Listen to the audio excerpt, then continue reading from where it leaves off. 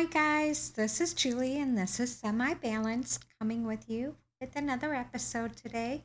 Sorry, I've taken a short leave. A lot going on in the world, as we all know. A lot to deal with and busy hours. I am trying to do my best to put out content. Just finding time has been difficult. Um, Enough of that. Let's get started on today's episode. Um, it's it's just human nature to nurture. Um, there are so many kinds of seeds in us, both good and bad.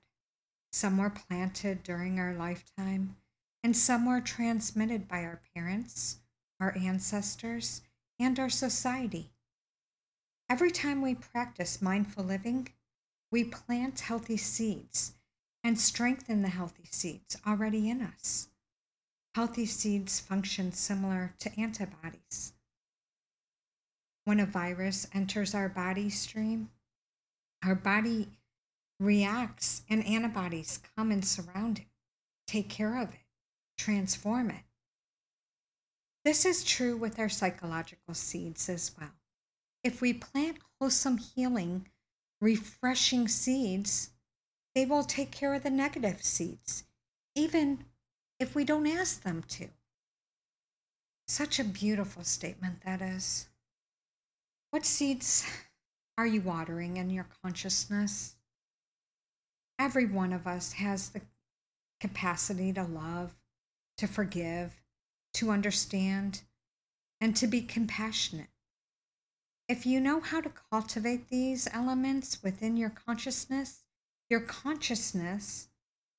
can nourish you with this healthy kind of food, what makes you feel wonderful and benefits everyone around you. At the same time, in everyone's consciousness, there is also a capacity for obsession, worry, despair, loneliness, and self pity. If you consume sensory food in a way that nourishes these negative elements in your consciousness, if you read tabloids, play violent electronic games, spend a lot of time online envying what others have done, or engage in like mean spirited conversation, the anger, that despair or jealousy, it becomes a strong energy in your consciousness. You are cultivating the kind of food in your own mind that isn't healthy for you.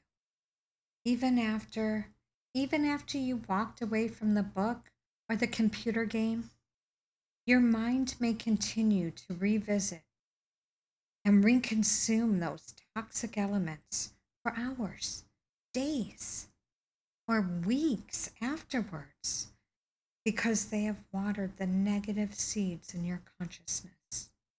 Most of our troubles stem from attachment to things that we mistakenly see as permanent.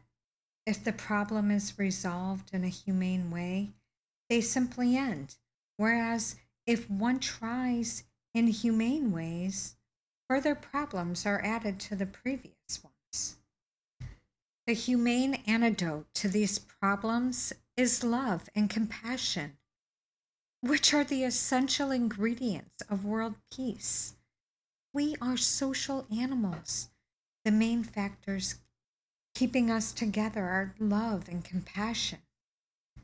If at the beginning and end of our lives we depend upon the kindness of others, why in the middle of our lives should we not act kindly towards them?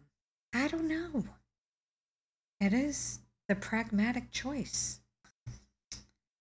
Be a source of light for others. If you really want to stay open, pay attention. When you feel love and enthusiasm, then ask yourself why you can't feel this way all the time. Why does it have to go away? The answer is obvious.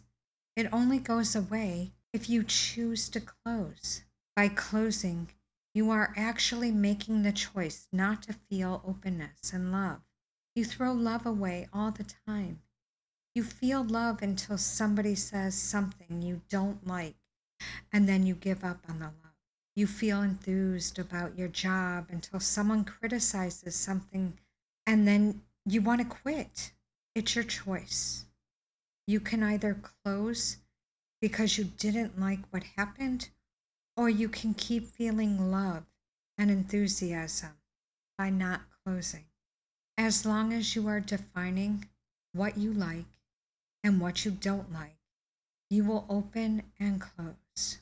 You are actually defining your limits. You are allowing your mind to create triggers that open and close you.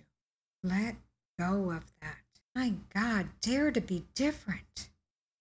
Enjoy all of life. It is okay to be different. I just realized this. Like I said, guys, I am learning with you. This is my journey. I'm sharing it. I am categorized as different. Everybody that knows me knows I am different. But I'm okay with that. It is okay. Okay, now I'd like to talk maybe about being only interested in the self and how it increases fear.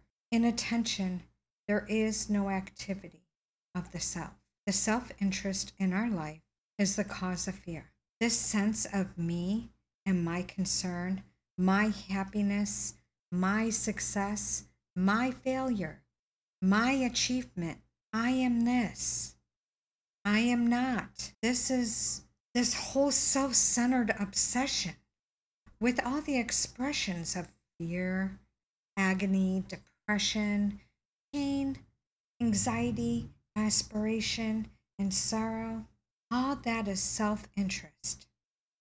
Whether it is in the name of God, in the name of prayer, in the name of faith, it is self-interest. Where there is self-interest, there must be fear and all the consequences of fear.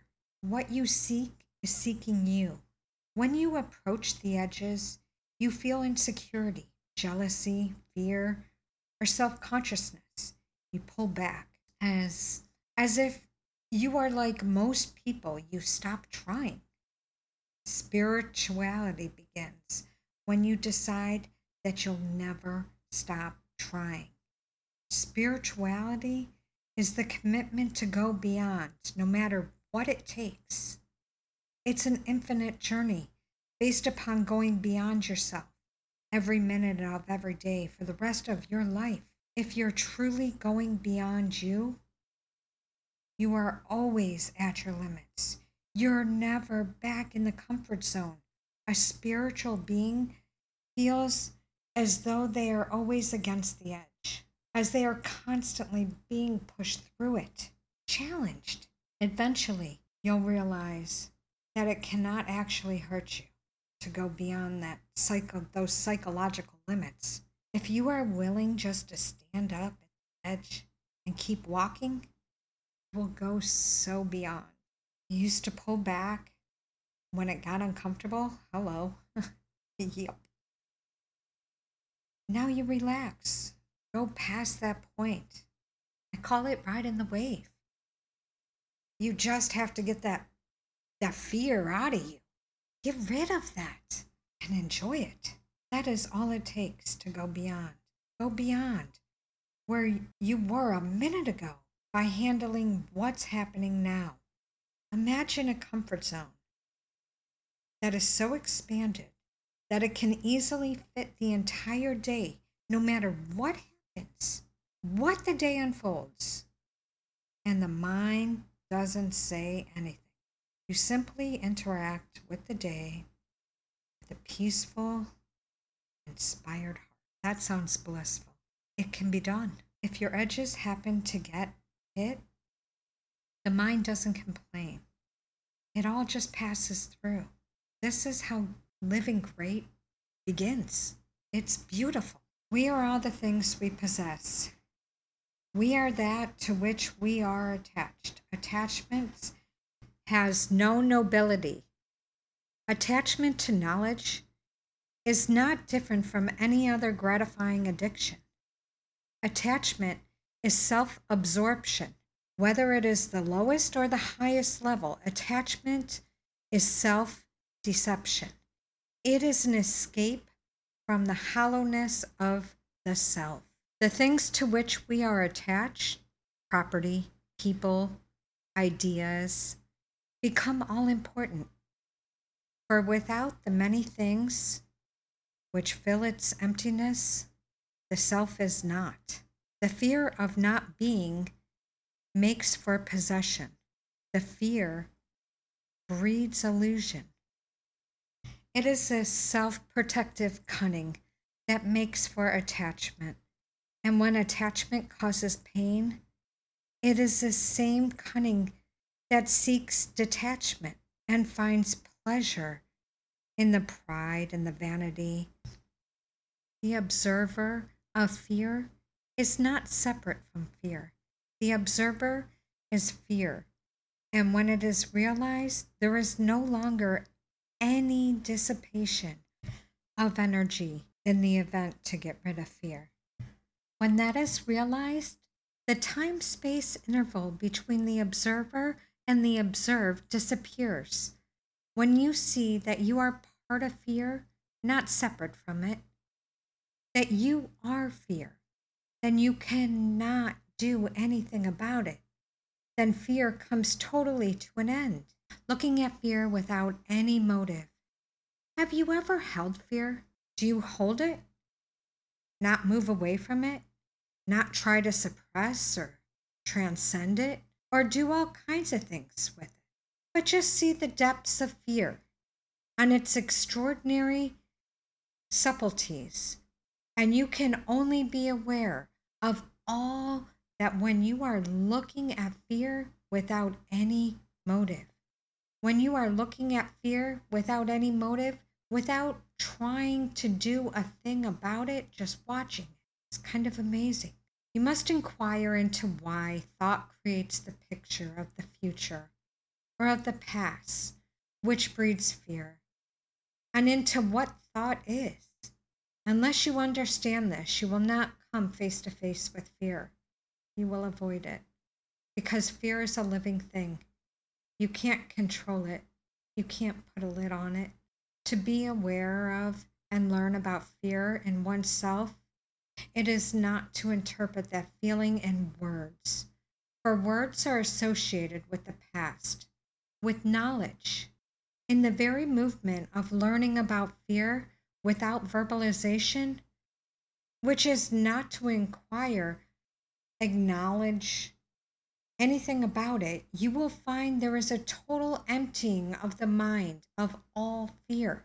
This means that one has to go very deep into oneself, putting aside all words. And when the mind understands the whole content of fear, it is therefore empty of fear, both conscious and unconscious. Then there comes to be a state of innocence. That's all for today, guys. I'll be back next week with another episode. If not next week, maybe the week after.